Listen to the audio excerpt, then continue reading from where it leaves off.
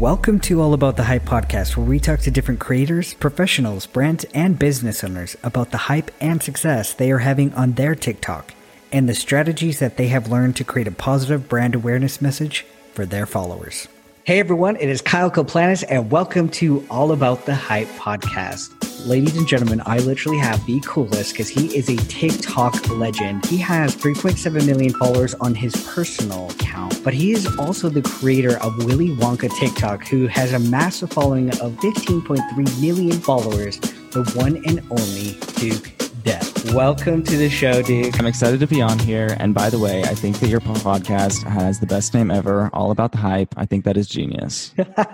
Thank you so much. You know, I would love to know, because there's a lot of people that might not know this about you. Before even TikTok and all this, what were you doing? Okay, so before I was a TikToker, I was a wedding photographer, a destination wedding photographer to be exact. And I thought that's what I would be doing my whole life. I had been a really successful photographer. I was traveling all over the world, taking pictures, and then TikTok rolled around.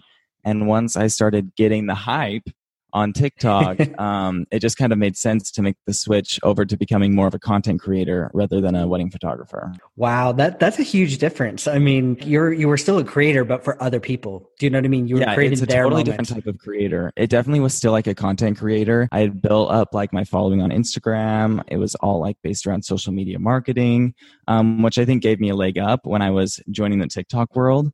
But definitely a very different type of content creation. For sure. And then, so you did join TikTok, but what was that story? Why did you get started on there? I mean, I had loved TikTok before.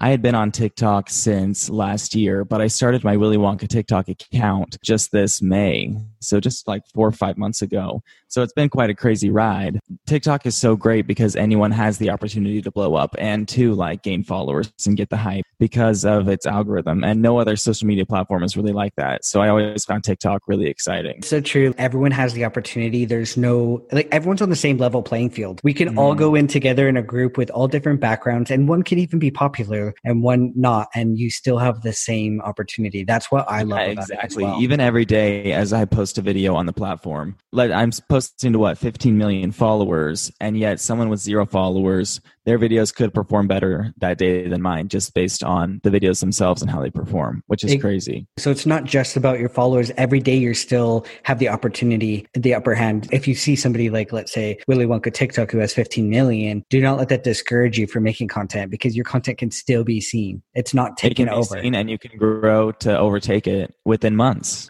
I'm a grade A example of that happening. Let's go back a little bit. Willy Wonka TikTok. Okay, let's talk about that. What inspired that? It was May, right? And so that's right when everyone was staying inside, right when like all of quarantine started and stuff like that.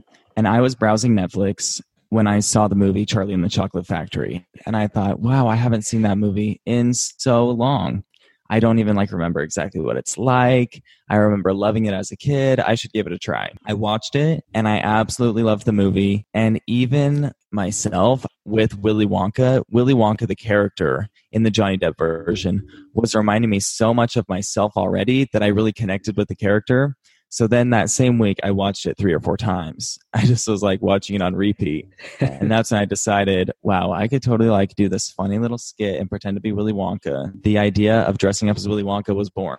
That's awesome. I love his character because he's so sarcastic. He's just sarcastic and he's really sarcastic, dry. eccentric. Exactly. I don't know. Everything about him just reminded me so much of me, which is so weird, but it did. I'm not ashamed to admit it anymore. So much of the character is just like me in real life that it was so easy for me to say, yes, Willy Wonka. So you gave it a shot. Were you surprised that the audience just took that on and was inspired and loved it? Were you really shocked by that? I was a little bit shocked. It took 2 weeks. And then it really started to gain some traction. But over time, the Willy Wonka TikTok account has changed so much with what content it's rolling out and stuff. I'm always keeping people on their toes, and it's evolving and changing all the time. And then sometimes I go back to how it all started, and I do little snippets of all the different types of content I've done in the last few months. TikTok is constantly evolving, and that's something that people need to recognize as well, is you have to be on your toes and be ready for the change, because it can happen within hours even. If you could look back in May,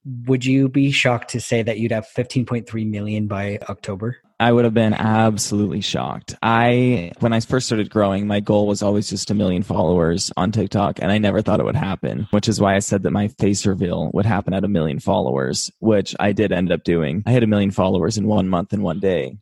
So, I mean, it happened pretty quick. So once the ball started rolling, it just kept going, you know? Yeah, that's amazing. I mean, and like you said, you're here to attest to the story that it can happen quickly. I mean, 15.3 million followers, half the population of Canada, just a few months, which is crazy. That could take somebody a whole lifetime of working hard every day, putting content out to get something like that. So it just shows that this platform is so unique, so amazing, and anybody can be there. So that's really cool. What's your favorite types of videos though that you create? Like, what is something, if you could create a certain type of video daily, what would it be? Oh my gosh, it really depends. There's definitely a trend to what performs best for my content on the app, which is like when Willy Wonka does outrageous things, whether it's a thirst trap, something like that. Those always perform best. But my favorite type of content to create probably is when I recreate lines from the movie and stuff like that. That's what I started out with. Yeah.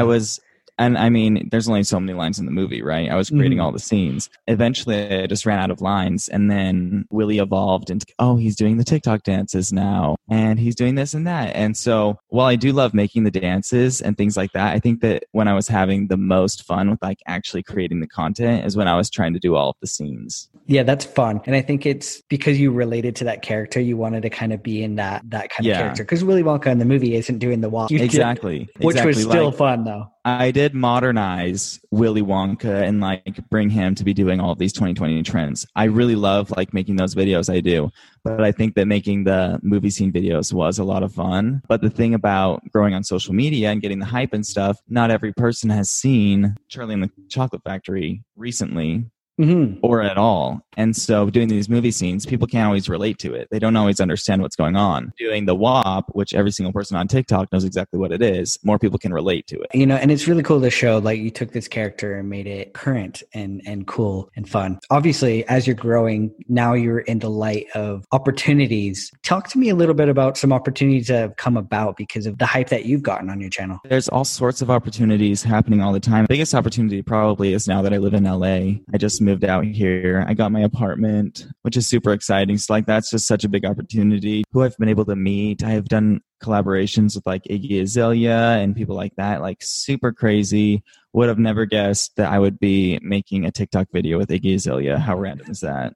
New opportunities every day, which is fun and exciting. And clearly you're able to, start monetizing on these opportunities as well. Have you already started working with brands? Yes, a little bit. I've dabbled, but I am still very new. So we're on our way. I'm ready to make the push. Something that's so crazy too is because people would expect, somebody with 13 million to be making lots of stuff, but this is fresh. Like this is so new for you, and people are just getting the word out there further than TikTok on the, the brand partnership side to learn about who you are. And that's kind of why I wanted to get you on this podcast as well, is because I do talk to brands. I talk to the people in the faces of these Fortune 500,000 companies, and I want them to know who you are because you inspire me, and we're really like, our whole household is stoked on you. And I wanted people to recognize who you are, that you're an awesome channel to partner with and want to work with. I want to help encourage them to take a look at your channel, take a look at the things you're doing. With that being said, though, I would love to know, what brands would you dream to work with?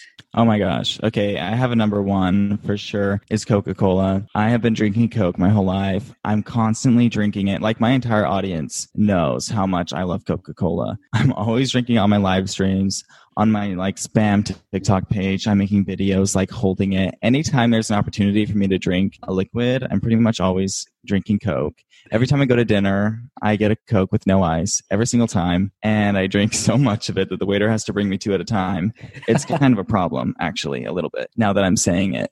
Love Coke so much. But there's so many brands that I really do love a lot. And I'm very loyal to brands. Like when I like a brand, I just stick true to that, because the only clothes I ever wear are October's very own, which is OVO, like Drake's brand. I don't know. I just find things that I like and then I just roll with it. You probably think it's important to, as you're growing and emerging, you probably want to work with brands that you actually resonate with, as yes, a creator. absolutely. Absolutely. I don't want to like promote something that I don't love. And I do see that a lot. I see a lot of creators out there who they getting approached by lots of opportunities and brand deals and partnerships. And obviously there's a lot of money on the table that are being requested with these deals, but so many creators take them. But I think it is important as a person, when you have your audience, you know them and you know it resonates well with you, and people can see if it's not authentic. So it's really cool that you're in the position to understand that and say, yes, I'm only going to take those deals that fit well with me and who I am. Yeah, sad to see. And I want to help educate that, hey, those deals, like even though you don't take that money,